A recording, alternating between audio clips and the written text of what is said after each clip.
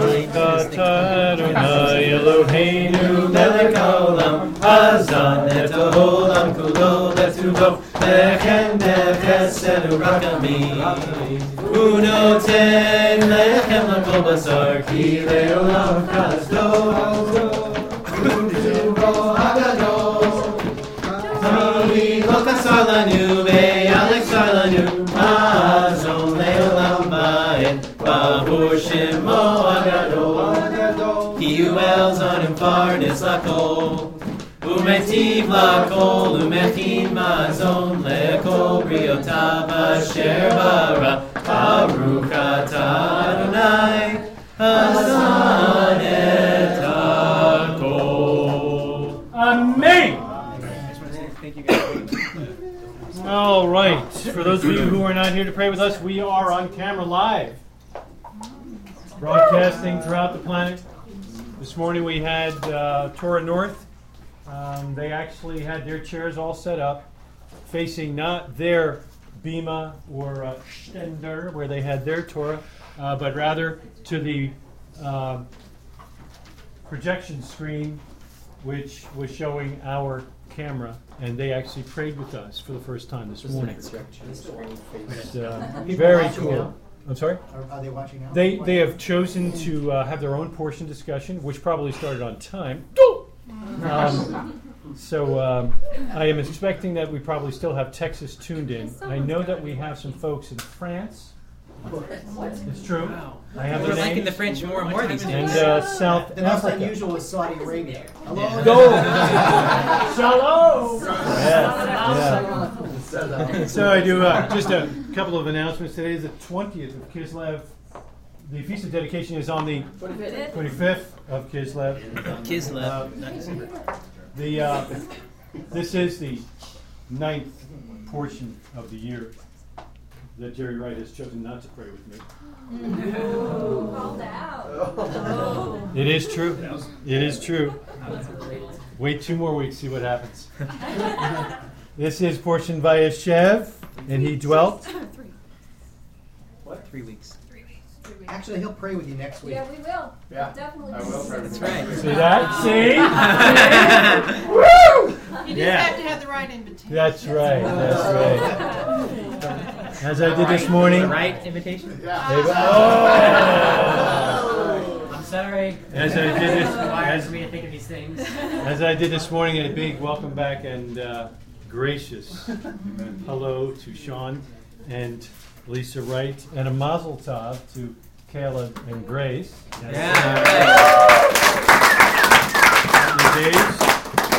I was talking to Lisa, and it turns out that, don't know how it's going to be, but there actually could be 3 weddings at the Wright family between Ashlyn and Brock and Grace next year. So you want to pray for financial success. It's going to be a little tough, right? From my mouth to God's ears. Right. All right. Anna Gordon is back. I don't see Anna's back. She brought Olivia with her. Hi, I Anna. understand that Olivia will be doing a little piano solo after the portion discussion, and those of you tuned in should watch for that. Outstanding. We'll probably close our portion discussion today and take, if it's all right with you, just take another opportunity to pray for Dale, Rick's brother-in-law, Dale Schoenwald. If you didn't get a chance to meet him, when was he up? Was that for a wedding? Whose wedding? For the wedding? When we went and we were at the hotel nearby here, he came up to me after the Torah service and the portion discussion, and he was on his canes and walking and whatnot, and we must have talked for an hour together. He was so grateful and felt so blessed by God to have lasted long enough with his illnesses to actually have been called to the Torah to read. It was really a spectacular time for me to meet such a godly and wonderful man. So we'll be praying for his sickness, and you'll hear more about that at the end. The Lost and Found is growing. It is on the dining room table. Now, I know that by the time we're all done, your brains have faded and you're tired and ready to get home for a little Shabbos snooze. You're going to go right past the dining room table and forget about what maybe you forgot some previous time. So, make a note. Dining room table. We'll be selling that, giving it to charity soon. So feel free to step in there whenever you like. Welcome back. Okay. I said this on our last portion discussion. I said it the time before. I'll say it very quickly this time just to make sure we are all on the same sheet of music. Are you on the same sheet of music? I'm about to find out. Peter's just tired of hearing it. Was I even asked? It's the countenance. Your countenance falls. I notice immediately. Okay. So it's been our experience over the past several years that we have heard some of the most unbelievably wonderful stories and midrashim and drashes and mystical, wonderful things. And as the years have gone by, we tend to stop doing that. We tend to stop sharing those because, well, I shared that last year. Why would I share that again this year? It would be boring to everyone. Wrong answer. It's not boring to everyone. In fact, for my sake, repeat anything you've said in the past that was cool because I can't remember anything you said over the past several years. So share it. And if we're all so much in agreement that we know it and have heard it and can recite it to others, we'll just boo you down. I just can't imagine that happening, though. So we do want to share everything. And, of course, this being one of Joe Gordon's and my favorite portions. Good looking Joe. We do want to take a look at the parallels with Messiah Yeshua. Amen? Amen. Okay. So, stand by. It looks like someone was playing with my... Don't play. Granddaughters aren't even here. I just wanted to remind everybody next week. Oh, that's right. Elton I beg your pardon. This is the fourth Shabbat. Fourth Shabbat. This is the fourth Shabbat, so normally we would not be meeting next Shabbat. It's the fifth Shabbat. And for those of you, before I talk about that Shabbat, we don't meet every other week. So every other week from now would be the first Shabbat. And if you come on the first Shabbat, you'll feel out of place. You are more than welcome to pray with us. But you will be out of place. You will feel that way, and we'll try and make you feel that way as well. No, we won't. But yes, next week, fifth Shabbat of this month. Where is it? He is enjoying his last day of childhood. His last young man. The young man at the very Otherwise, height, we would make him in. wearing a sweater that looks just like the one I have in the drawer. We'll be at Judah Spurlock's bar mitzvah. I hope to see you there and to help with the joy that the Spurlock family has as their last son becomes bar mitzvah. Amen? Amen. Thank you. The book of Bereshit is a book of beginnings, and we're coming to the close here. Chapter 37 always rings for me as I've been in places and in teaching positions where someone would say, well, Genesis is what's Genesis all about? So if you had just one sentence, what would you say Genesis is all about? Other than the beginning. What's it all about? Go. God's relationship with his people. God's relationship with his people. Ooh, his people. I like that. Setting the stage for Messiah. Setting the stage for Messiah. Can you see how that could flesh out? That'll preach too. I thought your hand went up, but did it not go up? It did. I was going to say the patriarchs. The patriarchs. I like that, Brock, and that's where I was going. I would rephrase it and say it's all about one man's family and his relationship with God that he passes down to his son and his relationship with God and passes down to his son. And now it becomes a book that I can learn from and emulate. Good, yes, ma'am. I was going to say the promises a book about the promises. I mean, there are some later on, but it has most of There were no promises. Well, there were some promises. Yes, exactly right. We see the promises from the very beginning with Chava, right? And with the problem and the fixing of sin, and it comes through. But you can't bring a Messiah through a people unless you start with a guy who's going to have people. And a Yes, girl. sir. And a girl. Thank you very much. This book, the whole Torah, to your point, is a family portrait. So. I like Yeah, that. I like it. I think that's the best so far. A family portrait. And it keeps Revealing how each generation thought coming would be in that generation. Say that again, because there was some noise in the back. It was like static. I couldn't hear. What was that? Revealing how each generation anticipated the coming one in that generation. Very good. That is really cool. And a super perspective, especially for me, as I look back, and it appears that Peter and Paul and many of the apostles were thinking, it's our generation. He's coming back. 2:30, maybe 3 o'clock. Could be today. Good. This generation, yes. It lays the foundation for our faith and intergenerational faithfulness. Good. Intergenerational or multi-generational faithfulness. Absolutely, yes, it does. In fact, without this book, there really is no foundation to your faith. There's no foundation about any type of problem with our lack of obedience. There's no problem with understanding who the creator of the world is and therefore the king of the universe. There's nothing there of substance on which we can build a faith and a generation. You bet. This book also to me is like the plot of land with the treasure buried inside, and it's just begging for us to dig in. Ooh, yeah, that's cool.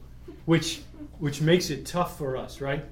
I mean, you and I are often at odds about what in the world we're going to dig in these very, very long portions because there's too so much. much. I mean, it's true, right? We'll lament afterwards when the portion discussion, I wish we had talked about something. Well, there wasn't time. We went Next down this year. rabbit trail. Next year. It's Yeah. excellent. Exactly. Yeah. Right. And we'll do it at the feet of our King. I was taken, just as a personal comment, this week as I was studying, and I thought of the pithy saying I heard in church that I was a child of the King. Well, that's true. It doesn't really have a whole lot going for it. It doesn't work for me. I mean, yeah, so what? But when I realized that a man in this portion took his relationship with the king, so seriously that he took circumstances and ignored them and simply worked as unto Messiah, as unto God, because he was a child of the king. It gave me a new perspective that it doesn't matter. I mean, we're going to see here shortly, God made Joseph a successful man. When it says that, he was a slave in prison. Hello? That's not our understanding of success. And yet, Joseph doesn't seem to have a problem with where he is, and only once does he even mention, by the way, if you think that dream interpretation was good, you won't have any idea about the dream interpretation I'll give you if you get me out. It wasn't like that. When you get out of here, please remember me so I can get out of this bite, this house. Because he wanted to be in a different house. I think it's a great perspective. I am successful not because of my surroundings, not because of my circumstances. I'm successful because of who I represent. Always. Even when it's unfortunate, even when it seems to be not what was expected. And I like that. Joseph, Yes, ma'am. is that sort of similar to for the joy set before him? He endured the cross. Sure. I don't know that I can really put Messiah in our shoes quite to that extent, but you bet. I mean, it doesn't matter what the circumstances are. We want to do God's will, and that's what he said over and over through his life. You know what I say? It's his words. What you see me do, it's what he told me to do. I'm just doing what he told me to do. And really, isn't that what we're supposed to be doing? Yes, ma'am. Do you think there's any credit given or would be given to his parents, Joseph's parents? Based on the other 11 brothers and daughter, I can't. I would. I mean, this is just me. You know, we'll see if some of the luminaries in the crowd want to chime in. But my perspective is, if you came to me and said, "I'm looking for biblical examples of great parents," I'd say, let's look in a different book. Seriously. All the principles are there. All the precepts are laid out. How many examples do you have? I mean, even Hannah and Elkanah. How much parenting did they do? He's weaned, pass him off. I mean, we're talking summer school that lasted a long time. So, I don't know. I do notice that in this portion, when he did his second dream, which, I mean, just saying those out loud, to me, it was just stupidity. I mean, why would you do that? I mean, the first time it didn't go well. Why would you even share the second dream? But he did. I think he was compelled to do so. But do you remember what it says at the end of that? His father cherished those in his heart. Remind me of Mary. Right? It reminds you of Mary. That's called Remez. There's 6 of them that I want to go through today. Outstanding. So I don't know. I think as a parent, I struggle with 5 kids. I struggle with trying to make sure that those 4 daughters never, ever hear me say, "You're my favorite daughter." And you know what? Every one of them is my favorite daughter. But of sons, he says. Now I can honestly say Peter is my favorite son. My favorite. But thank you very much. But I do see that Jacob or Israel, he doesn't do that. He makes it clear. Out of 12, I got one favorite. Here's the coat. Here's the keys to the car. You know, that kind of deal. So I have trouble with that from a parenting perspective, and I think my father, of blessed memory, would agree as well. But I do think that what we learn from this example is not necessarily how Jacob does with the rest of the kids. But I do believe that Joseph is who he is because of his interactions with his father. No question. Because I think that that's actually one of the lessons from this passage that's so powerful, is that had Jacob been better, I think, at training the rest of his sons, as well as he poured into Joseph, I think they would have ended up better as well. You bet. Because Joseph is the one guy who gets focused in on, and he's the one who turns out to be the strongest, the best leader, the wisest, the most righteous. And interestingly enough, when it says that he is the son of his old age, that Hebrew doesn't make any sense at all. Because in Hebrew it says Ben Zakanim, which is actually like the son of old ones. Yeah, old people. Old people. And so the sages play games with this phrase because they're like, what is this? Like, you can't. So they go back and they say that he was trained by Jacob based on the academy of Shem and Eber, his ancestors, into like the ancient ways, basically, of God. So Jacob gave him like the advanced class because he knew that Joseph would need it. Right, the special understanding. And I think that as fathers, or as a potential future father, Lord willing, Zrat Hashem, that we have to recognize that that's the power of a father on his sons or daughters. When he teaches them directly, when he interacts with them directly, he shapes and changes their lives. No question about it. I agree. And, of course, we see this in the text, even in the smallest way, as we see that Joseph obeyed his father and went to look for his brothers in Dothan. I'd be arguing with Dad. You want me to go check on them? Oh, come on, Dad. They hate me. This is not going to work out well. But we don't read any of that. Yes, sir.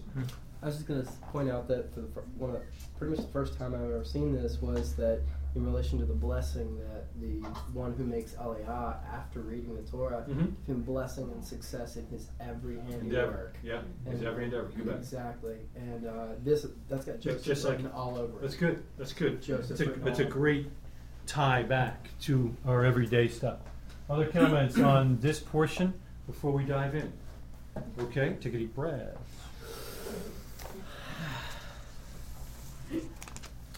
Okay. Verse 3, now Israel, chapter 37, loved Joseph more than all his sons. Why?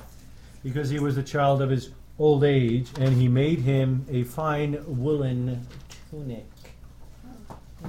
Was it wooden? Woolen. And now we have an actual physical representation of the father's love. His brothers saw that it was he whom his father loved most of all his brothers, so they hated him. They could not speak to him peaceably. So, you've read the story, you know how it goes, and you do recognize that Joseph is one of the most extraordinary examples of Messiah in the Word of God. Yes? Yes. I think 3 years ago, we used our portion of discussion time to actually make a list of all the parallels between Joseph and Messiah. And it's like 3 pages long, and Mary and I have typed that up last year and settled it. And I think we got them all. We've wrung that thing out. But I just wonder if you recognize from a sage perspective where the Jewish sages come from with regard to Joseph.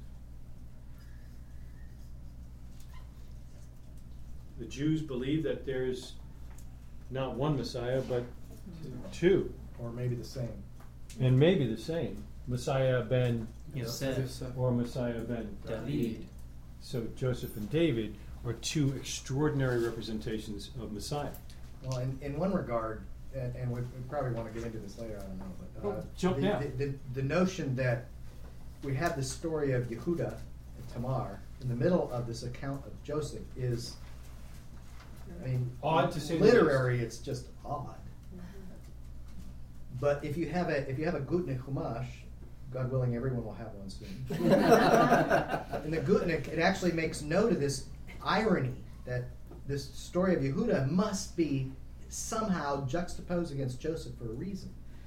And the commentary, not just from one source, but multiple commentaries, is it's not by accident, that it's here for a reason, because we know that from Yehuda and Tamar come Peretz, and Peretz is the ancestor of Messiah, HaMashiach. And they also recognize that Yosef has some connection to Yeshua, or not to Yeshua, but to Messiah. To Messiah. And we recognize the parallel, but the sages recognize that Yosef represents a messianic figure, and for that reason, the two are placed in close proximity. Yes. Where Yosef is given a dream about his preeminence, and at the same time, unbeknownst to us, Potiphar's wife, what was her name? Who cares? We know his daughter's name, though. The problem is that she didn't understand the dream that she had, or whatever it was, that she recognized that something good could come of this. A descendant from Yosef. Misconstrued. It's the descendant from Peretz. But she also recognizes this righteous man has righteous seed available. Amen. And she wants and she sees a dream that it's going to be her son. It turns out not to be her son, but her grandson. That's traditional, but there's a parallel between the story of Tamar and the ancestor of Messiah and Yosef and this relationship with Potiphar's wife that didn't come to fruition. Doesn't that remind you of Pilate's wife? I had a dream. Don't have anything to do with this guy. Don't even wash your hands. That's right. Don't even wash your hands. I do want to point out before Greg talks that you should note that in the visible representation of the church from which many of us have come, the focus is normally on what the text means. And little regard is of course given to the Jewish sages, but I would bring to your attention that the Jewish sages have already dealt with what it means. They're working on why is it in this particular spot? To your point, why isn't the thing about Judah and Tamar before this thing starts in 37? It's kind of like a bookmark to say, this is about Messiah, pay attention. Whoop, whoop, whoop. Yeah, some big Messiah thing. Yes. Just to follow on the heels of. Thank you. I'd be blessed for you to follow on those. There's also sort of another parallel, or really it's part of the same parallel, because we had this tension, this competition to a certain extent between Leah and Rachel, and they're both competing for the affections of Jacob, but they're also competing to have their son, or one of their sons, be the next guy, right? So, and of course we have Yosef, who is the son of Rachel, and we have Judah, who is the son of Leah. So, to a certain extent, having Yosef and Judah kind of appear in this odd fashion, sort of juxtaposed in this portion, is really playing off of that struggle that was there with their mothers. But it's as if to say, no. Both mothers are going to be honored, and both mothers will have a son that is a Messiah-like figure, yes. Right? And so that's kind of a cool. That's good. So, who would like to give me the high-level parallels between Joseph and Yeshua? Sort of in order.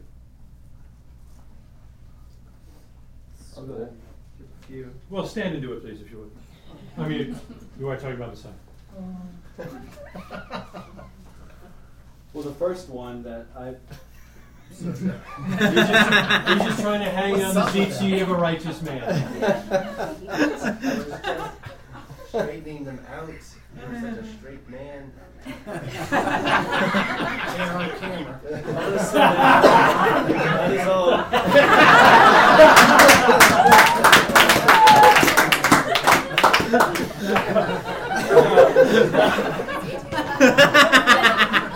I don't even know you. On to spiritual matters. The first parallel I noticed was the binding of the sheaves. Joseph said, "Hear this dream that I have dreamed. Behold, we are binding sheaves in the field. Behold, my sheaf arose and stood upright. Behold, your sheaves gathered around it, and they bowed down to my sheaf." And the first parallel I think of is Yeshua, when he announces that the people are going to come after him to worship him. And his brothers say, "Are you indeed to reign over us? Are you indeed to rule over us?" And a lot of people think, how can a man say that anyone is going to worship him as a king? And of course, the parallel is here. Joseph doesn't seem to have any problem with his brothers bowing down to him as the head sheaf. Likewise, Yeshua also did not reject when people, for example, the disciples in the boat, as soon as he had calmed the sea, the text says, they bowed down and worshipped him, and he did not rebuke them. Likewise, Thomas, when he had touched his hands into Yeshua's hand and his hand into Yeshua's side, said, "My Lord and my God," and likewise was not rebuked. Which is the opposite of what Peter did when Cornelius bowed down and worshipped Correct. him. He said, "Don't do it." Don't do that. Likewise, John attempted to, in the book of Revelation, bow down before an angel, and was also rebuked. And then he dreamed another dream and told, "Behold, I have dreamed another dream. The sun and the moon and the 11 stars were bowing down to me." And the parallel here would be Jacob's response when he said, "Shall I and your mother and your brothers indeed come and bow ourselves to the ground before you?" And his brothers were jealous of him. So it's the same concept. Not only are the contemporaries going to bow down, but the former generations will bow down. So likewise, the leaders of Jerusalem, Yeshua expected for them to follow him. He didn't reject them, he wanted them to follow him. So that's the second parallel. One of the other parallels I saw was Joseph going out to call the shepherds. So his brothers were pasturing their father's flock, and Joseph not pasturing the flock for whatever reason, he's at home, goes out to find them.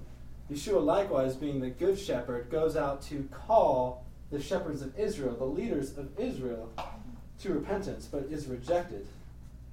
And continuing with... Well, wait, didn't the shepherds of Israel kill him? No, Yeshua actually explicitly states that he's handed over to the Gentiles who killed him.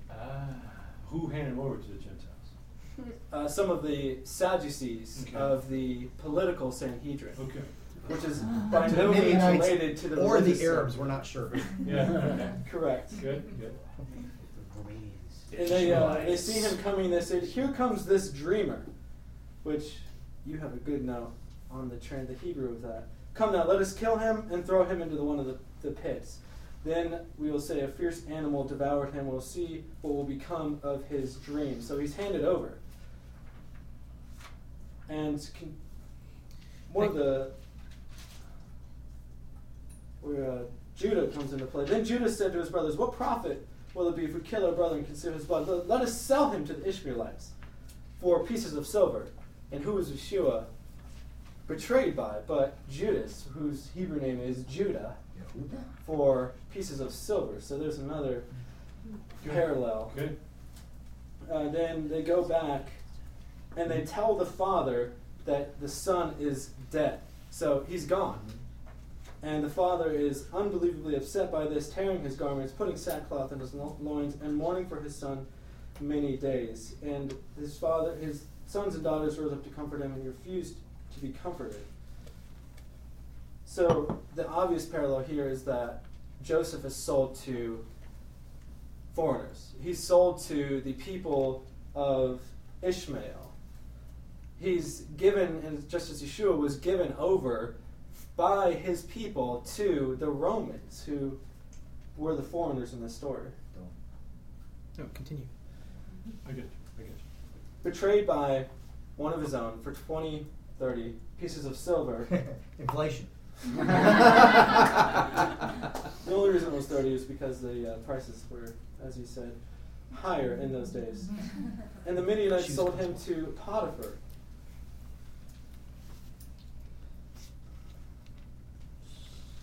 That's good. I think those are the most obvious. So the most obvious parallels, not getting ahead, would be Yeshua's first coming, where he comes and he is saying some pretty remarkable things, that he actually is the promised one. You all are going to bow to me, he says, and is rejected by that. So there's a lot of, when people say, well, Yeshua, he could not have said these things. There's no way. That was added later by the church. It's not so far-fetched when you see that back in Joseph, the first coming of Joseph to his brothers to announce this doesn't go well. Likewise, earlier, Moses was a savior figure, and that he came to his own people and tried to help the two of them. And they say, would you be ruler over us? You murdered somebody. And you got 40 years in the desert. That didn't work out well either. So Moses' first coming to his people likewise was rejected. So we shouldn't be ashamed that Yeshua's first coming was rejected, because we've seen a pattern. And then there's a period of silence where the Egyptians, in this case, love Joseph. They, well, later on, not in this particular passage, but they esteem him, they laud him, they give him the head over things. And so the Egyptians accept him, the foreigners accept Yeshua, only in time to see that will change. So those are the obvious parallels. That's good. That I saw. Wow. I think you did great. You notice the notebook you used? The Bible. You do. All right. Give me a broad brush. You know, the Egyptians, his clothing, he looks funny, he was hidden, he was revealed. Come on. I can remember, I can hear you doing it 3 years ago. Come on. Well, I want to pick up on, obviously, you covered a lot of the highlights, which is great. I'd like to add a couple thoughts. One is, verse 3, we have the introduction of the tunic, or the cloak or coat of many colors, and Chazal understood that to be a picture of royalty. You know what Hazal means? No. Do you know what Hazal means? Olivia doesn't know what Hazal means. Jerry, you know what Hazal means? Mary, what's Hazal? Chachamenu Zichronam Livracha. In English? Sages of blessed Our memory. sages of blessed memory. Wise Our ones. wise ones, exactly right. They understood that this tunic was unique. It was wool dyed with these brilliant colors that would have been reds, blues, purples. It would have been colors of royalty is how they understood this. Right. So in other words, it was a picture of, it was basically a sign to the rest of the brothers that said, I'm getting the inheritance. And does this come after? This comes before all the dreams. Right. Where he's going to bow down. But it's after Ruvain has defiled his fathers. Well, that's true. But it does kind of make what we were talking about earlier. He pondered it in his heart. Well, so the point there is that the cloak of many colors is a picture of royalty. Yeah. Okay. Now, the comment on the first dream of the binding of the sheaves, right? He says, "We were binding sheaves in the field, and lo, my sheaf arose and stood upright."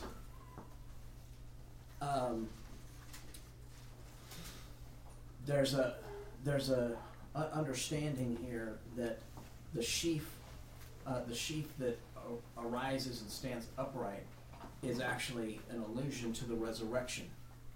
Okay, and consequently, as a result of the sheaf, standing upright, a la resurrection, everybody bows down. Everybody bows down, particularly his brothers. Okay, That's cool. now, so it gets cooler. So, Of course. So the interesting parallel there is when you look at the life of Yeshua, and in particularly look at the chronology of his passion, as we would say in last week in Christianity, right? We know that he died during the week of Pesach, right? And either on or within a day or so of his resurrection, there's something that we do only at that time with a particular type of sheaf, and it is the barley sheaf that we wave before Hashem as the first fruits of the barley harvest, of which Rav Shaul comments and says that's a picture of Messiah because he is the first fruits of those who are arisen from the dead. In other words, tying back to this concept of the sheaf stands up and erect. Okay, so the idea here is when are the brothers going to recognize his authority and bow down? I would argue, and I think Rav Shaul backs me up on this, that it happens at the resurrection, because what do we see in Romans 11 when Shaul describing the whole motif about the olive tree, etc. Yeah. He says, look, if their blinding, referring to his brethren, according to the flesh, if their blinding brought salvation to the world, what will their seeing be but resurrection from the dead? Wink. That's right. So I think there's an allusion to all of that right back to here. here. And it means his mother, who's dead. So obviously it can't be something happening in that lifetime. Right. So that's one thing I wanted to point out on the sheaves there. Then it says that Israel told Joseph, go down and check on your brethren in Shechem, and see how they're doing, see how the flocks are doing, right? The remez there, because we start out the parsha with he was in Canaan. Verse 3, now Israel loved Yosef more than all his children. So this is the beloved son, right? And he sends the son from Hebron, which is where they're living at the time. He sends him to go check on them in Shechem, okay, where the brothers are. The remez there for me is we have Messiah Yeshua, who is the beloved Son of the Father, right? Who is sent By that father. to go check on the family. And what does Yeshua say when he arrives? I'm here. I'm looking for the lost sheep of the house of Israel. And when he says that, where is he when he says that statement? I have no He idea. says it twice, Where both was in Matthew. The second time, which is in Matthew chapter 15, he is in. He is not in the south, which is where Hebron and Jerusalem would be. He's more in the north, where Shechem. He's in a place. He's in. I think it's Sidon. I think is what it is in the Greek. Sidon. Yeah. Right. So he's up there looking for his brothers. He's looking for the flock, which is the picture we have here. The Father sent the beloved Son, who is dressed in royalty, sent him down to go look and check on the flock and make sure the brothers are doing well, right? You want to insert? I just Go real ahead. quickly, On because the who does heel. he ask? Who does he ask where the brothers are? A stranger. A stranger. My Chumash, Yeah. the Gutnik Chumash, says he asked the man Gabriel, who tells him where his brothers are, which is the announcer of the Yeshua. the birth. Yeah. Wow. No, that's cool. And those are on sale tomorrow. Go ahead. You're on a roll, brother. Go. So then he schleps over to Shechem, has the encounter. They've actually moved on to Dotan, so he goes up to Dotan. Two wells. What's that? 2 wells. Don't get him started on the Dotan's wells. 2 wells. So so the brothers now see him coming, and which it's almost sort of the same kind of idea as they lifted their eyes, sort of thing. So they see him coming, right? And they hatch the plot. So he shows up. They, according to Genesis Ravah 84, 85, they strip him of his cloak and all of his clothes. Right. Okay. Where have I heard that? They throw him in this pit. The pit would have been a cistern that was empty, that was dry. Cistern holds of water. Right. Which is why it says there was no water in it. So, but what's interesting is there's some commentary that I came across that talked about in these arid desert climates like this, when a cistern was no longer active, right? It would become a natural habitat for things like scorpions and snakes, because they could get down out of the heat of the day, and they would kind of stay down the bottom of this cistern, right? So in other words, the idea is that when they threw him into this pit, it was in fact a death sentence, because the way that would have probably looked is there was lots of stuff down there that was not going to be pleasurable, right? There's another Jewish commentary that actually says that he was in the pit for 3 days before the Ishmaelite traders came by. Okay, now who knows if that's true or not, but it's pretty cool, right?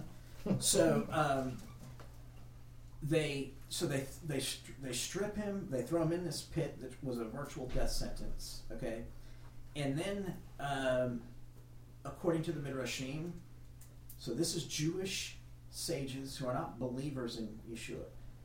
There's a midrash that says that they actually cast lots for his tunic, because they had to decide who was going to be the one to go back home and tell dad this fabricated story. Yeah.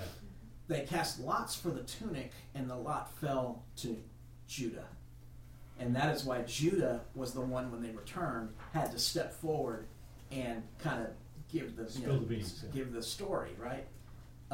So again, we have a parallel there with Messiah, who, at his death, they put a red robe on him, right? They mocked him as a king, right? But they stripped him, and they cast lots for his garment. which was also prophesied in the Psalm That's right. 22, I think. 22.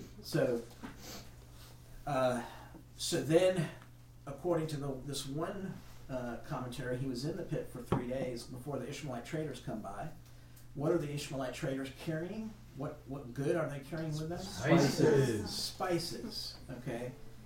They're headed down to Egypt with spices. So at the end of the 3 days, the spice traders come along. The brothers say, oh, he's still alive. Why don't we just sell him and just get him out of here? Right? At least we get some cash. So they sell him to the spice traders after 3 days, and he then goes down to Egypt, right? And he's now in exile, as it were. Right? Outside the land. He's outside the land. He's dwelling amongst a people that aren't his own. Okay? Again, the parallel there being that Messiah, who was laid in a empty tomb in the ground, right, was there for 3 days and 3 nights. And then afterwards, what happens? The women come with what? Spices. Okay? So you have just these incredible parallels that you just can't make that stuff up. It can't all be coincidence, right? So, and then we get into Egypt, and then of course there's all that stuff that happens there. But come on!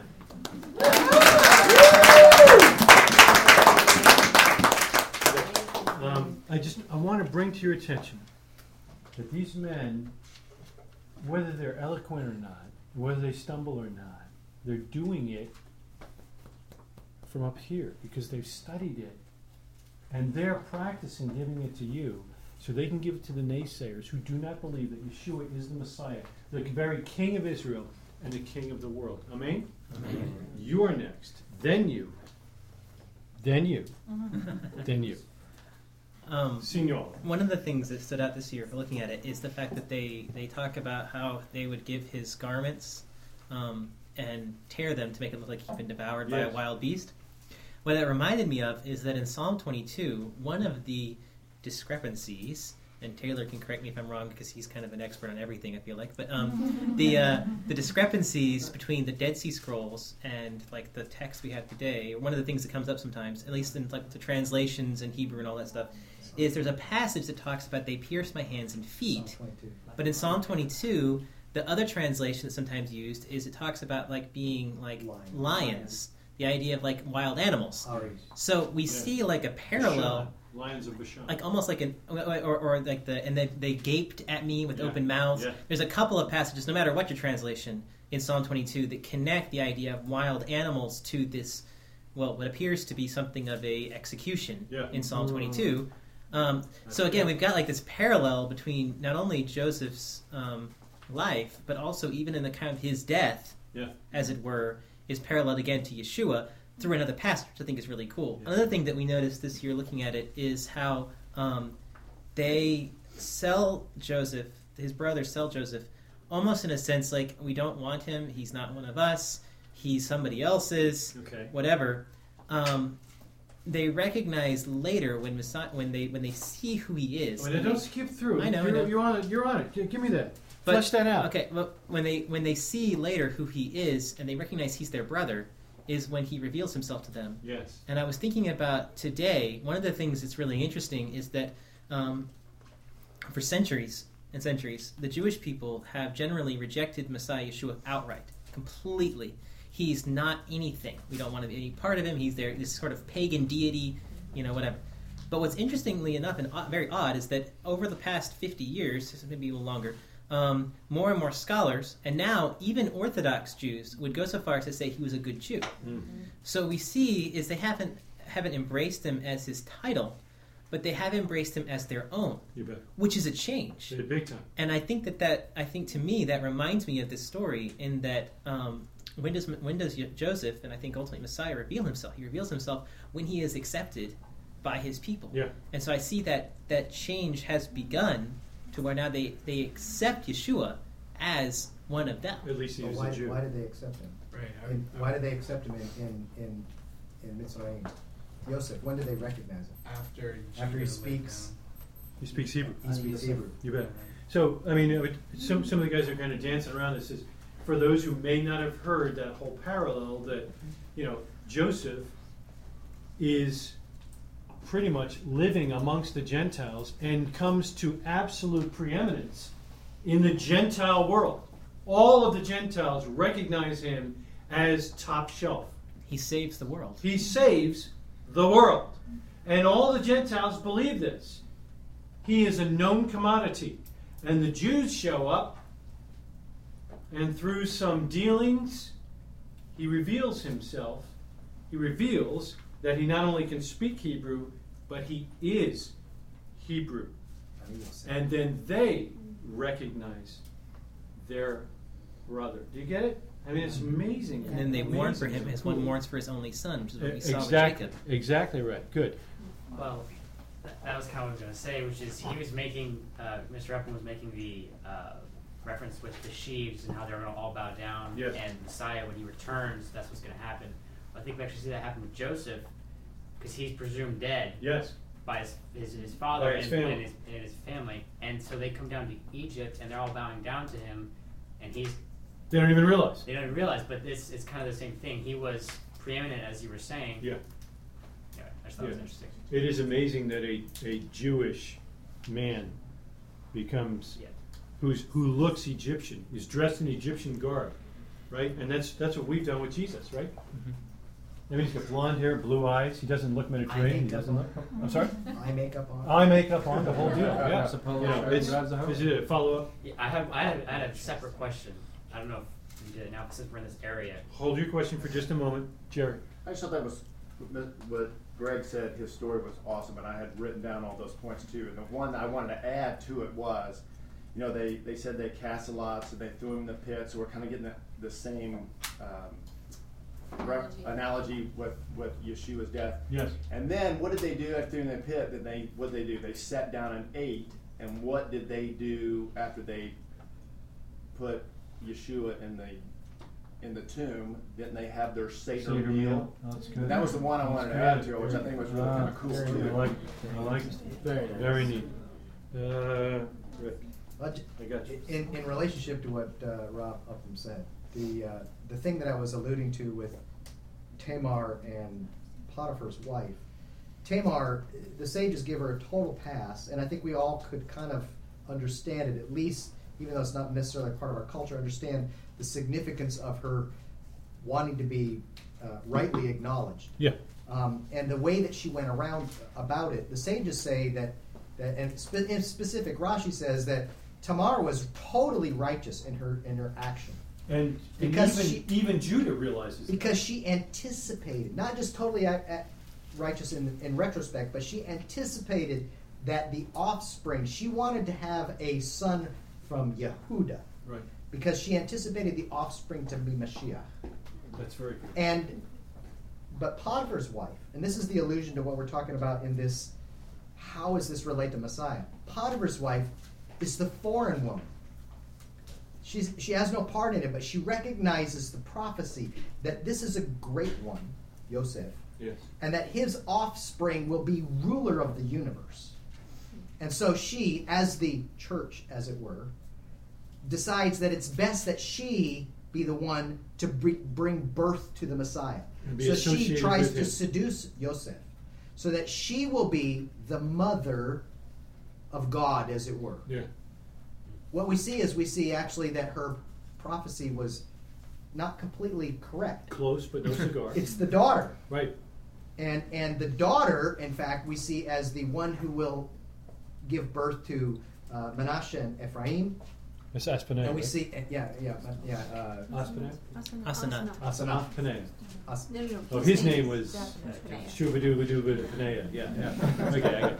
Which, by the way, later when we see that, that's in next week's portion. Yeah. Judah's actually not commentating on this, so I can bring this up. But next week's portion actually talks about the fact that she is the daughter of Potiphar, who is the high priest. High priest of On or something? Well, here we read that Potiphar is the chief butcher, which is the same thing.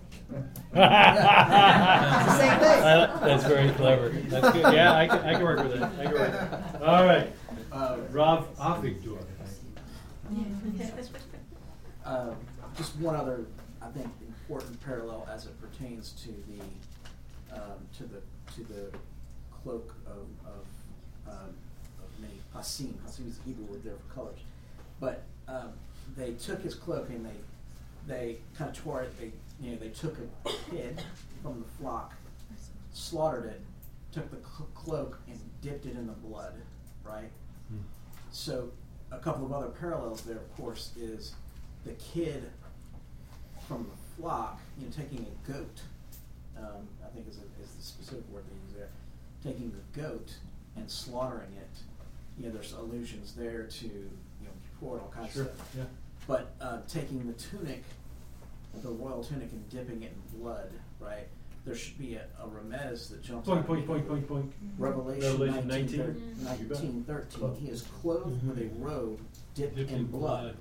His name is called the Word of God. So, literally, it's there. You don't even have to stretch.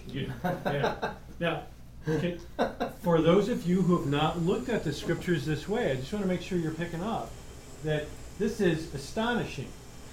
That Jewish sages are pointing out all of these clues about Messiah. And here we are, Gentiles. We already know about Messiah. And we're going back and looking at the clues and going, wow, they got it. Holy cow. Yep. Actually, I think Mary. Was yours on the same thing? No. Go ahead, Mary. Okay. I had something from last year on the garment. Yeah, so you were asking me 2 weeks ago if I was going to come up with, a summary of each one. It's not me, it's Mary that's going to do it. Yeah, go ahead, Mary. What do you have from last year, Mary? Well, not everyone. It's just actually a note from Mr. Upham. Yeah. It's a little mini Josh. I only have little main keywords here, so if he wants to elaborate on it, that would be amazing. But basically, it's that there were 3 instances that he came up with, I believe, where there was a goat and a garment, and it led to deception, where it was about deception, and that was Jacob and his father, because he puts on Esau's garment and slaughters a goat. And the sons and Jacob, of course, in this case, they slaughter. Yeah. And then Tamar and Judah. She keeps his garment in exchange for a goat. Incredible. And you have Judah, who deceives his father with the goat and the garment, is deceived with the goat himself.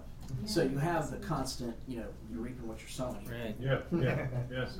He's good even in reruns, isn't he? In German, that's called Schein. I got it. Go ahead. Well, mine's not on topic, so if yours is not on topic. On this topic that we're discussing at this moment. But just on the goat, was it just mentioned? Well, hang on a second. There's a lady ahead of you. Well, I was just gonna throw in but Mr. Upham just said that Judah was deceived, and Jacob was deceived as well. Yes. So it's all 3? All 3 were deceived and deceived. Right. Beware lest your sins will find you out. Jacob deceived his father with a goat and a garment. And then Jacob was deceived with a goat and a garment. And then by Judah. And Judah was deceived with a goat and a garment. They were deceptive and deceived. From generation to Father. Don't That's great. Are you catching that? Are you writing that one down? Olivia, there's going to be a quiz at the end. You're not taking notes, gee. I just have a quick thing. One time on our trip to Israel, we went to Bible Land Museum. Which is up there. And they have all these historical things really cool. And they have tzitzit that are tied in this case. And they actually use this passage about Judah. That at that time it was their marker, and their knots were how they determined. For sure, knots. It was their driver's license, basically. Yeah, and they would press it in clay, or those kind of things. And to demonstrate who you are. Yeah, she actually had his stuff. The cord. Don't give your tzitzit to just anybody. Well, even to this day. Don't touch anybody else. Even to this day, in Judaism, you can look at the way a man has tied his tzitzit, and you can tell much about his halakha and what his practices are. Are they the way he walks, the way his faith works, right? I don't have to say I believe. You just look at my zitz. And you can see, obviously, I believe because I'm obedient. How I believe and how I walk is presented by how I tied these. Did I tie them the way Yeshua tied his? Wouldn't that be cool? Did I tie them the way Chabad and the Lubavitchers tied? Yes. Did I tie them the way Rick Spurlock ties them? Did I tie them the way Greg Upham ties them? You know, that kind of thing. Greg and I tie them the same. Of course you do. Of course. Can I see yours for a second? Those look like mine. That's so cool. Actually, the three of us. We do. And isn't it odd that we tie them Sephardi? That's not. No, wait. Let me stand on this side of the room. It's not odd for you, but it is odd for me. Okay, thank you very much. No, but you didn't use Sephardi. No, we use Ashkenaz. Right? I taught Joseph how to do Ashkenaz. I don't know if we still do, but I do Ashkenaz. Because I was joking. Well, the nuts are the same. No, actually, his are different. If he tied him himself, there'll be a not exposition after. All right, so off topic. Somebody had mentioned this, and it jogged one of the other connections to Yeshua is Joseph's prophecies. He said, "You all are going to bow down to me, and the sun and the moon are going to bow down to me." And at least so far, that's false because we don't see it happening. So you could hear his brothers thinking, "Nope, that's not going to happen. We don't see that happening at all in this." So if the Bible were to end here, this wouldn't be true. Likewise, a lot of folks in the anti-missionary world will say, "Okay, you have all these prophecies about Jesus, that he's going to come and destroy the nations, and there's going to be peace on earth, and the swords will be beaten to plowshares, the wolf will lie down with the lamb." Hasn't happened, therefore it's false. And you can kind of see the brothers arguing that way, potentially, only to realize that the anti-missionaries will say, "Yeah, well, you Christians will put everything in the second coming." In other words, you're just saying, give Jesus a second chance. He'll actually fulfill messianic prophecies this time around. Come on, we know he blew it the first time, but the second time. And so they jest at us because they'll see us viewing the second coming as kind of everything that Yeshua said he was going to do that was visible and powerful, we always put in the wastebasket called the second coming. True. And they view it as a cop-out. They view us spiritualizing. Well, he did come and remove sin from the world, but in our hearts, he did come and he's ruling over the nations, but spiritually. And so they view us as copping out. But I look at this and I say, right now, Joseph has not been proven true in his prophecies. Right now, everyone's thinking, yeah, see, he's gone. He's off in Egypt. His prophecies have not come true. We're not bowing down to him. Therefore, he's false. He's dead. That's it. He's done. And I see the same parallel of, but wait until the second half of the story. So likewise, we say, but wait until Yeshua returns. He will do these things. But blessed are those who believe and do not see. And to your point, to just say, hang on, he hasn't done it yet kind of thing, rings hollow. Yeah. But if you could point to the scriptures and say, wasn't that what his brothers were thinking? His brothers were thinking just like you, right? Right here. Well, let's read the rest of the story. Exactly. That's good. I like that. That's very good. Yeah, the rest of the story. I got you. I'm gonna. It's okay to kind of shift gears and move on to the next topic and story here. I love Feel free to come back to it. Go. I just have one question. Yes. It says that the brothers were pasturing their sheep in Shechem. I want to know why, assuming Genesis is a chronological book, they just slaughtered pretty much everybody in Shechem. Why would they return to the scene? They own it. Crying. Yeah. Who's no left in Shechem to mess with them? I mean, it's not that so much they would mess with them. Why, I mean, personally, if I killed a bunch of people somewhere, I'm not sure I would want to go back. From personal experience. Yeah. I can understand it. So if you wiped out a family in a town, you probably wouldn't want to go back. If you wiped out every man, right, there's really nothing to fear anymore. I mean, Jacob was concerned that his reputation would be damaged, not his body. And they moved on shepherding the flocks elsewhere.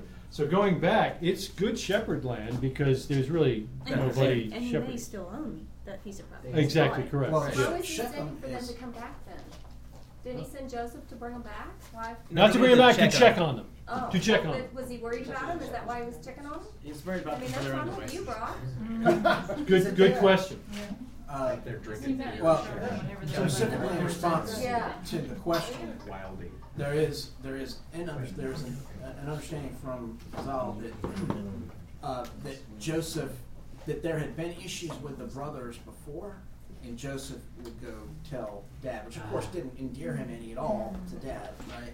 Yep. And so there was this reputation among the brothers that they were often creating mischief, and so that may be one of the reasons why.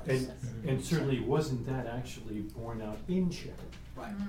But with respect to Shechem, Shechem is eternally linked to Joseph because Joseph is buried there to this day. That's right. They took his bones out of Egypt, right, and buried them in Shechem. So that is part of the the biblical homeland. Now, if you're standing in Shechem when the Lord returns, you'll watch Joe stand up one more time. When the brothers said, "Let us go to Dotan," when the brothers said, "Let us go to Dotan," yes, it can be read just a couple words different or a couple letters different. It can be read as, "Let us go and find a pretext." Let's go and find a reason, a legal reason. In other words, what they're doing is they're finding, and that's why when they throw him into the pit, it's the same way. It kind of bothered me a little bit the other night. Someone said something along the lines of, the Sanhedrin convicted Yeshua, which is absolutely false. Correct. The Sanhedrin had no part in it. Right. But there were leaders that did find a legal pretext to convict him on the basis of blasphemy. Yeah. Totally legal, even though the setting was illegal, they found legal pretext. In the same way, the brothers were finding legal pretext. So Rashi and Rambam both recognize that phrase, if the words are just slightly changed, a couple letters actually are changed, it can read, "Let us go and find a pretext, a reason," instead of "Let us go to Dotan." Dotan is two wells, which I thought you were going to pick up on. No, I didn't. Yeah, we're going to skip on the Dotan. I'll look into it. I'll get back to you. I would just like to clarify something. Hang on a second, Marianne. Tim, can you hear what she's saying? I can barely hear her over here. No, it's a little tough. Tim's having a tough time. Mary, Just come a on. clarification. Yes. Taylor, did you say that every queen went into the bucket of the second coming? Because didn't Yeshua did fulfill quite a few things that would be maybe not coercive evidence, but enough to where people would start thinking about it? Yeah, absolutely. So the main points that I was thinking were there were some messianic expectations, which we still hold today, that Yeshua is accomplishing and will fulfill ultimately in the future. For example, as aforementioned, the wolf lying down with the lamb, as prophesied, the swords being beaten into plowshares, sin being rid from the earth, and that specifically in the context of anti-missionary arguments. Because they'll say, look, I know that Jesus is the Messiah. I don't even need to look at this. I'll look outside. If those things haven't happened, the Messiah hasn't come yet. And we would say, okay, there's more to it than just that. But those things are true, and we still do await those. And so he did fulfill myriads upon myriads of prophecies that no other man on earth has ever come close to fulfilling. And it's those points that on the one hand you need to emphasize, but on the other hand we do have to account for the wolf and the lamb, the sword, and those things. Evidence that demands a verdict. He goes through all of those ad nauseum. That there are so many prophecies that Yeshua literally fulfilled in his first coming. But when you're talking to a Jew, those normally don't matter because they're not as quantifiable and amazing as the things they've been waiting for. Example, for what did the Master's apostles ask him? Will you now return the kingdom to Israel? Is it time? I mean, come on. I got the sword. I'm ready. Are you going to set up your kingdom now? What are they looking for? They're looking for a messianic redeemer who's going to get them back in the place where they rule. And that didn't happen.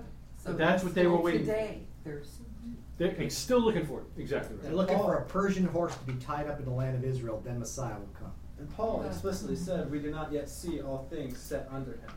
At a kosher pig. So they're still awaiting the final consummation. Oh, there are substantial, so there are substantial things he did fulfill. That are beyond that. Josh McDowell, Evidence of Demands a Verdict. If The you're whole book. talking to a Jewish person. 2 volumes. 2 volumes. Yeah, Evidence that I'll Demands a publicize Verdict. it. Josh McDowell. We'll talk. I have it on the shelf. I mean, we have a lending library, though. Judah, the next part of the story. So anyway, we're moving on now to the Hooby Scooby with the kid and the girl on the corner. Well, actually, we're not really with the even face to covered. that part yet. Well, we're going to that right now. Because Judah is, I think, a very interesting character study. Judah is a character who is called out to be a leader, ultimately. But I think that up until the end of this portion, Judah's leadership skills are like halfway. He's not someone who stands behind the scenes. He's not a wallflower. But he tends to basically have trouble, like, when he runs into opposition, he goes the easiest way out. Just in general. It's like with selling Joseph. I think Judah had right motives when he was trying to sell Joseph. He didn't want him to kill Joseph, but he kind of took the easy way out. He didn't tell his brothers, we can't do anything, just bring him, peel him back out of the pit, let's take him home. They said, well, if we sell him, that's, it's not as bad as killing him. So he takes kind of like a shortcut. Like, again, he shows limited leadership in that he offers something, but he doesn't really go the full way. And I think standing up 9-1 is a tough thing. It is. I agree. But the sages say that the brothers blame Joseph or Judah for the way that Jacob handles the situation when Jacob is distraught, because they say, Judah, if you had said, let's take him back home, we would have followed you. So I think that Judah had the leadership capacity, but he didn't use it, not completely. And I think we see that in this story. He has 3 sons. 2 of whom are pretty crummy, which is not a very good record so far. He's at least, majority. I think we moved past pretty crummy when they both dropped dead. Right. I mean, like, really bad. So Judah does the right thing in telling the second son, hey, go do levirate marriage with your dead brother's wife. But then, when the second son drops dead, Judah's like, oh, she must be really bad luck. So he then goes, again, the easy way out. He lies to her, says, don't worry, when he's old enough, he'll be around, and then tries his best to hope that she'll forget about it. Which is really, again, I think, it's taking the easy way out. He doesn't hide, per se, but he takes the shorter path. Same thing with, like, the whole deal with the prostitute thing. Now we get to the Hooby Scooby part. He after his wife dies, he doesn't go and court another woman. He takes the easy way out. Oh, yeah, guys got needs. There's somebody with the veil on. Let's go check with her. So basically, I think it's great. Prostitutes back then put more clothes on. The point is that Judah has a tendency to take the easy way out. But what's cool about this story, I think is really powerful, is what is the turning point in Judah's story? It's when he's forced to take not the easy way out, but when he's forced to step forward and say, that was mine. He has to do the hard thing. And it's fascinating to me that we were reading through this time, looking at his son, Peretz, is the one from whom Messiah comes. Peretz is the one who asserts himself. It's not the son who takes first initiative here, but it's the son who pushes past. He works, he perseveres. And it's that character trait that ultimately defines the Jewish people and defines Messiah as someone who, in a sense, perseveres through the difficulties. Judah ultimately does that, and we'll see in the next week's passage, or maybe in the passage, I'm not sure where we are here, but Judah ultimately will take the hardest way. Yeah. Take me. And I think that's ultimately, as a leader, that's what we're called to do. We have to take the stand for what's right. Outstanding. Reuben did the same thing, didn't he? Reuben takes a shortcut. Reuben, he tries. A shortcut too. So, I mean, that's outstanding. Hang on one second. Did I see a hand over there? No, you're just... that's good. I like the whole juxtaposed, and it makes me stop and think, even if I'm thinking poorly about Judah, when they're taking that girl out, 3 months pregnant, he could have looked at that stuff and said, I think I like these eat-seed, I'll keep them for myself, and not said a word. And that would have been the easy way out. But he steps up. That's good. Reuben, Simeon, Levi, Judah. So I'm trying to figure out, why isn't Reuben top shelf? What happened there? He defiled his father's bed with Bilhah. Simeon and Levi. Because they killed everybody in Shechem. I was going to hope that you, the Shechemite guy, was going to step up, right? And that leaves Yehuda, and from him comes Messiah. Okay, so yes, sir. So the phrase "identify, please," hakarna, is the phrase that Joshua correctly points out. This is where the light goes on for you. So because it's the same phrase that he says to his father when he gives him the bloody tunic, he says, "Identify, please, hakarna." So wow, and you ever catch that? And same Yosef's phrase he like, used with his dad is the same phrase. Exactly the same phrase. So, and actually, it's a fairly rare phrase in biblical Hebrew. So it's not like something you see a lot. Yeah. We're going to see it again actually in next week's portion. That's no, 2 weeks from now. But up. this week we see it twice where Yehuda, and this is where the first time he says it to his father, and the second time he hears it from Tamar, who then recognizes. I mean, that's where he immediately sees his guilt. That to me is so powerful. Yeah. That this is where this is this first step to his repentance. We will not see his completed repentance until 2 weeks from now, after the Joseph where the story. same phrase is used with regard to Benjamin. And it's like light goes off. It's like, whoa, I've heard that before. Although he does make it right because he does take Tamar He does. as a He wife. does. He does. But that's why I say the first step of repentance is to undo or to make expiate. reparation To expiate. to what you've done. Exactly. Good. Yes. Another quick thing on Hebrew. Hebrew phrase is not used very much. A lot of people will notice if you've read English and Hebrew Bibles that it says that he took a Canaanite as a wife. Okay. It's daughter of a prominent Canaanite is a lot of English translations. And then if you read your Chumash, you'll see daughter of a prominent merchant. And I know that when I used to read that, I used to be, please, there go the sages again, making stuff up as they go because they don't like the fact that he married a Canaanite.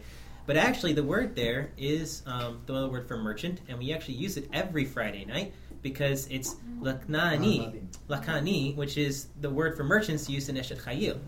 So the sages weren't wrong there. They actually knew more Hebrew than I did. Yeah. Who knew that? Who knew? Right. All right. Turn in your Bibles, if you would, to Genesis chapter 18. Oh, yes. 18, verse 12. I thought we were going forward. Find a good father there. 18 verse what? 18, verse 12.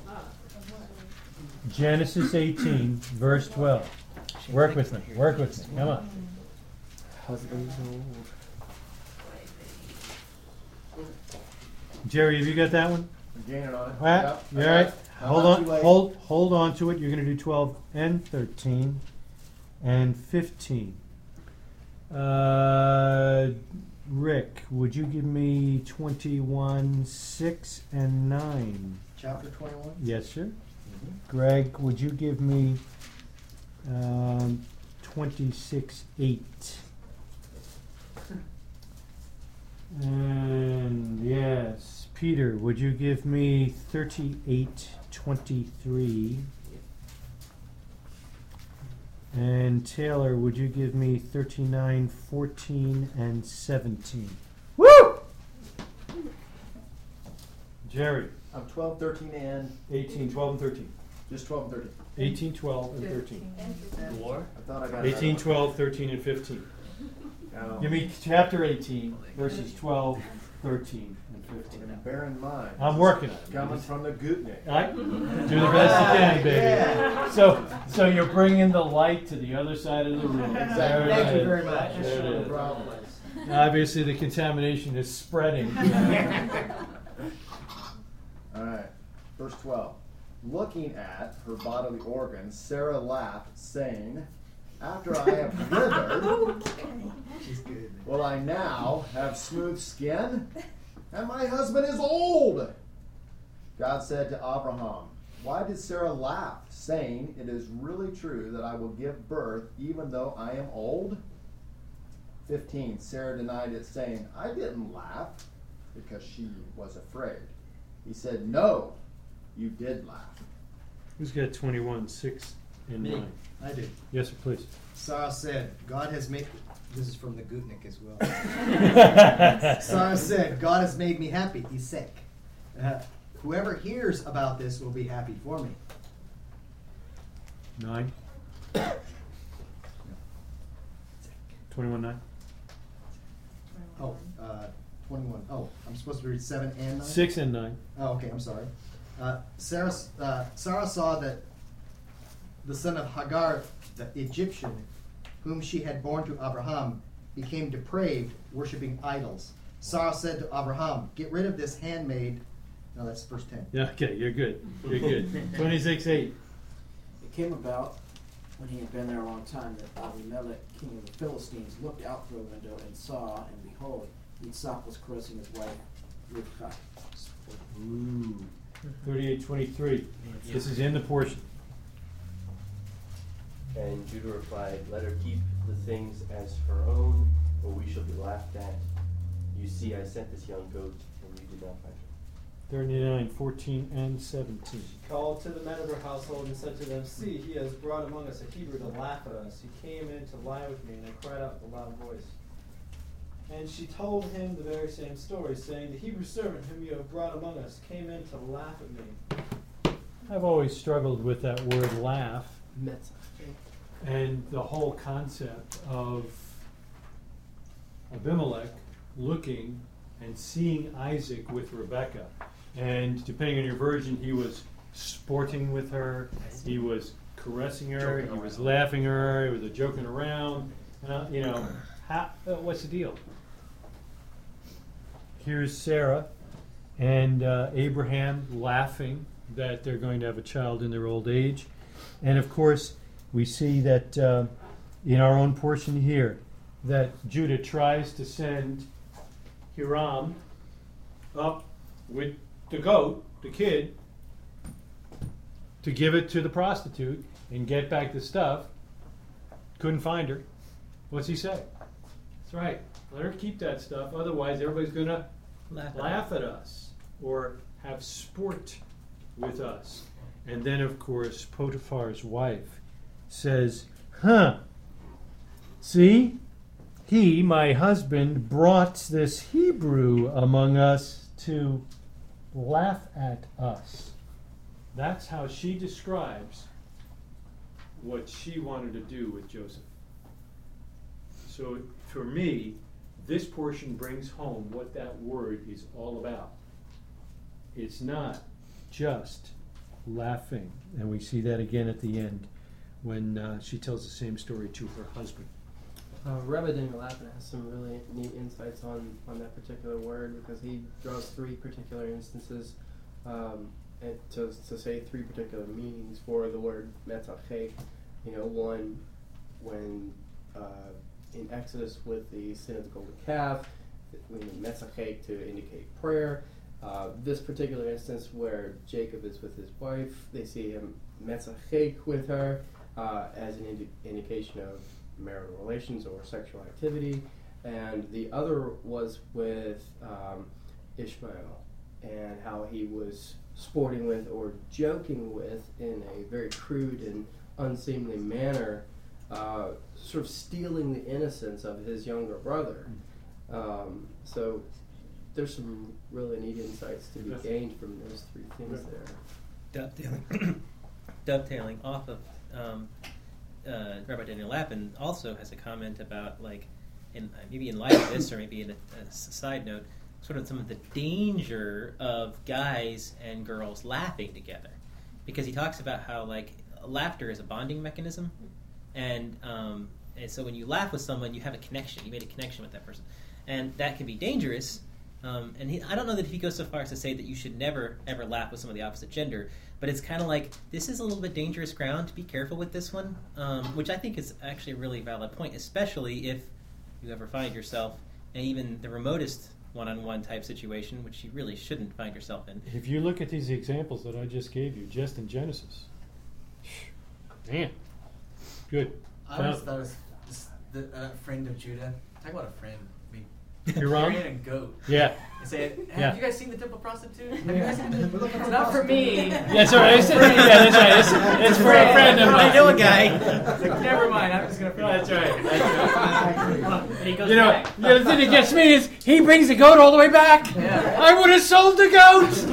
Here's $40. Couldn't find the girl. I sold the goat. I just couldn't bear to bring it back. But he does his due diligence. He's like, I asked all the local men. Yeah, And none yeah. of them knew. Yeah. Holy cow. What's ironic to me is the difference in mores here, because we see that Judah recognizes not the fact that I'll be ridiculed because this prostitute, but I'll be ridiculed because I didn't pay her. Yeah. I mean, to me, we might look at it and we might say, well, that's a wrong sense of priorities, a wrong sense of morality.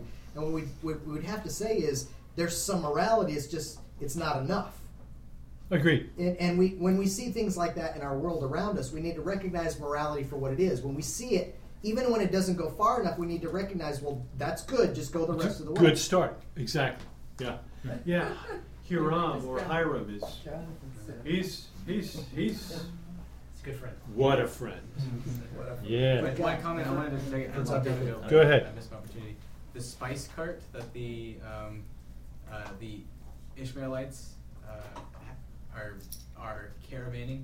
There's a cool midrash, and Rabbi Jeremy Campbell kind of picks it up that it was a sign that God was with Joseph, because normally, historically even, Ishmaelites carried nasty-smelling things, mostly petroleum products and stuff that wasn't very pretty to be around. Carcinogens Tar. at a minimum. So, but here, like the one time that this caravan of Ishmaelites just happens to be passing by, and they happen to be carrying spice carts, And they're smelling good. So Yeah. it was a sign that even though there was a traumatic experience for Joseph, that God even showed him that this is a sweet process in the end. So that's kind of cool. I mean, Sean. To dovetail. Come on the heels of. He didn't go to any prison. It wasn't like in Alabama or Arkansas. It was Beverly Hills, because it was he was thrown in prison with the king's prisoners. Yeah. This does appear to be a special political prison. Club Fed. Yeah. Yeah. Club Fed. Yeah. Club Fed. Yeah. Where you're actually Morsi is there right now. So can you feel for the baker? I'm feeling for the baker. I got you. I'm feeling for the baker. Didn't this happen once before? I mean, it seems so familiar to me. You hear a story and you go, well, that sounds good. Maybe I'll get the same positive response. They both got 3s. It's all sounding good. 3 days, no problem. Back in the job, no problem. By the way, send a postcard. Give us a call. Don't forget where you came from. Don't be a stranger. So the baker steps up. I think, shouldn't he have realized his dream was just a little off with the birds eating out of the top of the basket? I mean, it wasn't like he was putting a cupcake into the palm of the king. There's birds of prey eating from the top basket. But it was still 3 days, 3 baskets. No. Yeah, send your Hanukkah cards now. Yes. Well, it tells you something about the perspective on dreams here. Is the baker believed that Joseph made the dreams happen. Yeah. Now, there's maybe not the dream didn't come from Joseph, but by interpreting it correctly, and that's why all the way through Scripture we see this being played out. When someone interprets a dream, what they're wanting is they want a good interpretation. That's right. Because they believe that the interpretation is what makes it real. That's right. And Nebuchadnezzar is like the ultimate on that. You bet. And I think I talked to the man outside that, what is it, Kokma? Dream. Kokma? Chalom. Similar to Kokma. Right? It is, yeah. But Chalom is dream. And when his brothers see him coming on the hill, they say, here comes that dreamer. At least that's what it said in my version. But it really is, here comes that Baal Kokmaim. Kolaim. Here comes that master of the dreams. Actually, on the baker story. Yes, the baker. Always use old flour. That was his problem. But I just thought it was interesting because you notice crucifixion or whatever kind of hanging he is on the tree was, I mean, that's not, Israel's not the only nation to practice that. Egypt had that practice too. And like I say Israel does because in Deuteronomy, God says, when a man committed a sin worthy of death, you should hang him on a tree. But it says you should remove him that night unless the land be defiled. Right. But I would say that is definitely hanging from a tree, it's not crucifixion. Yeah, crucifixion Because crucifixion happened was invented right before the Romans. That's true. But hanging on the tree. The tree is the key. Because that's what the scripture says about Messiah. Yeah, right. That he was the one who was accursed. So, my point with that was though that God, how the tree is involved in death, God tells people to not let the body hang on for more than a day, lest the land be defiled. But apparently the baker's on there for enough time for the birds to eat it. Yeah, I noticed that too. Good point. Good point. I never noticed that. Yeah. It's the smelly bacon on that tree over there. You know, I hate that. Though, if you want to further Yosef as a Messiah figure, almost as a sacrifice, you know, and the whole Ishmaelite spice thing, maybe it was for a pleasing aroma to the Lord. Could be, yeah. Although Joseph didn't die, but he's got that picture of death. You bet. One last parallel between Joseph and Yeshua. The one thing that Joseph, the thing that he did that made everybody mad at him was basically the way he spoke, the bad reports, the evil reports that he would bring. Right. The Talmud even goes as far as to say that he spoke lo shechara against his brothers. Really? They blame him. Right. Which, may or may not be true. Does everybody know what that is? Yeah. Evil speech. Evil speech. Slander. A great evil. But not to say that Yeshua, heaven forbid, did that.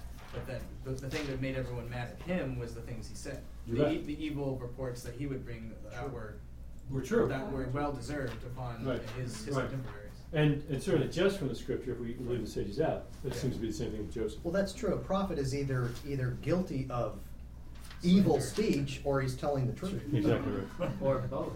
That's true. And his truthful speech may in fact be evil. Yeah.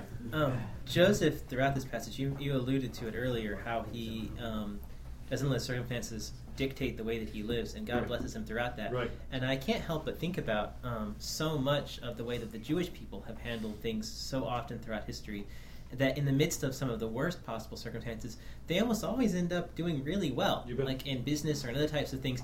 And I think the reason is because one of the things about Joseph that I think is true with him, and it's also true for the people of Israel, they don't justify their work ethic or their approach to their job or whatever it might be based on what their reward is at that moment. Right. That's exactly right. They work hard because it's right to work hard. And that inevitably is noticed because other people don't do that. That's right. So the higher ups see that and they're elevated. And they're elevated in some level. And I think that as an encouragement to those of us who have jobs underneath employers, I think that is an attitude that we should all have. Amen. Because how cool would it be to be able to look back and see, like Joseph, no matter what the circumstances were, whether it was working, some crummy minimum wage job, or it was working, way up in the hospital, that every time you went to a place, it did better, and you were promoted. You bet. That's exactly right. Yeah. I heard a really good quote one time that said, it was talking about Joseph, and it was talking about, Joseph could go into a prison and make it a palace. Like the opposite of Joseph could go into a palace and make it a prison. Yeah, that's true. Yeah, I think that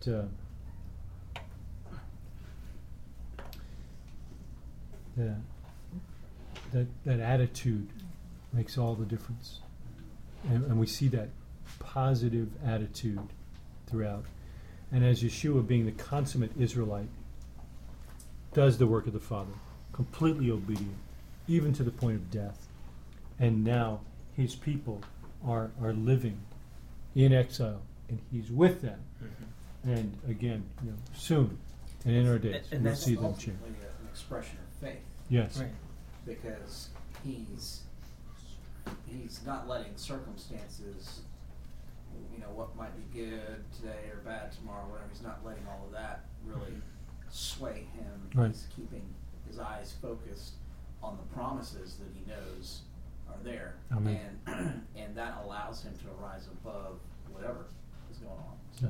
But then, I mean, that's the last verse in this passage. And the sages point out that it says that the cupbearer forgot him, and they say the cupbearer forgot him, but God did not. Amen. Like Joshua's point about the work scenario and what we're doing here, but not only if you don't make the company better or even get promoted, I've been in those situations where I think the company got any better and I didn't get promoted, but it was the people that I was involved with and seemed to be infected. So just because infected, affected. And I still like infected. Could be all. It depends on which side we look from. But you know what I'm saying? That not necessarily will the company get better. Or The results are not the issue. Line. The results are not the issue. Yeah, and you see that in Joseph's life, right? He's got the attitude before. Right. There's results that others can see, but it's interesting that others did see. Yes, ma'am.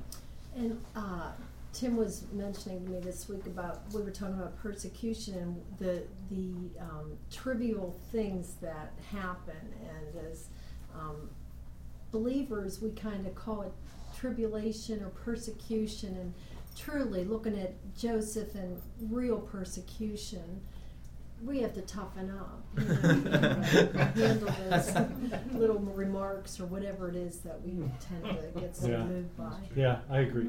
My wife says the worst thing that could have happened to America was the invention of aspirin.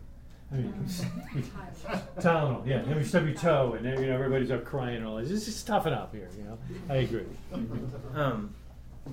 Jumping back on the idea that you want to impact the people around you. Train just left the station. It's a sign of age. Yeah. I got a gray hair now. Obviously, that's not. Take some time while you're there. All right, so we'll close with this. So Joseph is removed from his brothers, is lifted up in a Gentile world. He looks Egyptian. He sounds Egyptian. He dresses like an Egyptian. He speaks like an Egyptian. Walks like an Egyptian. A song. I've heard that. And he is revered. He is revered to the point where it's unbelievable. Savior of the world. Bam! What a parallel with Yeshua HaMashiach. Yeshua the Messiah. And then, when he chose, he revealed himself to his family, to his brothers. And they did recognize him, and they did worship him. Right prior to that, they were in fear of him. But he'd already saved them. He had saved them already, and he said, it's okay. What you meant for evil, God meant for good. Yes. I just thought of this just by accident, but I was reading before about why Jacob loved Joseph more than anyone else, and it said, the Midrash said that it's because Joseph had the exact same face as Jacob. He carried his image of his father, which is an interesting in Yeshua sense. Yeah. If you've seen me, you've seen the Father. And of course, he is the very icon in Greek. Icon. Like on your desktop, you've got an icon. It's an image. It's a representation. He's the very icon, the image of the Father. Wow. I like that. Cool. Wait, is that? No, it's Joe. Yeah. All right. This means Jacob was a good-looking man. You're darn right. God said so too. That's right. Right? Right. All right. We have a few minutes now. I appreciate your comments. They were uplifting to me, and I'm going to remember some of those.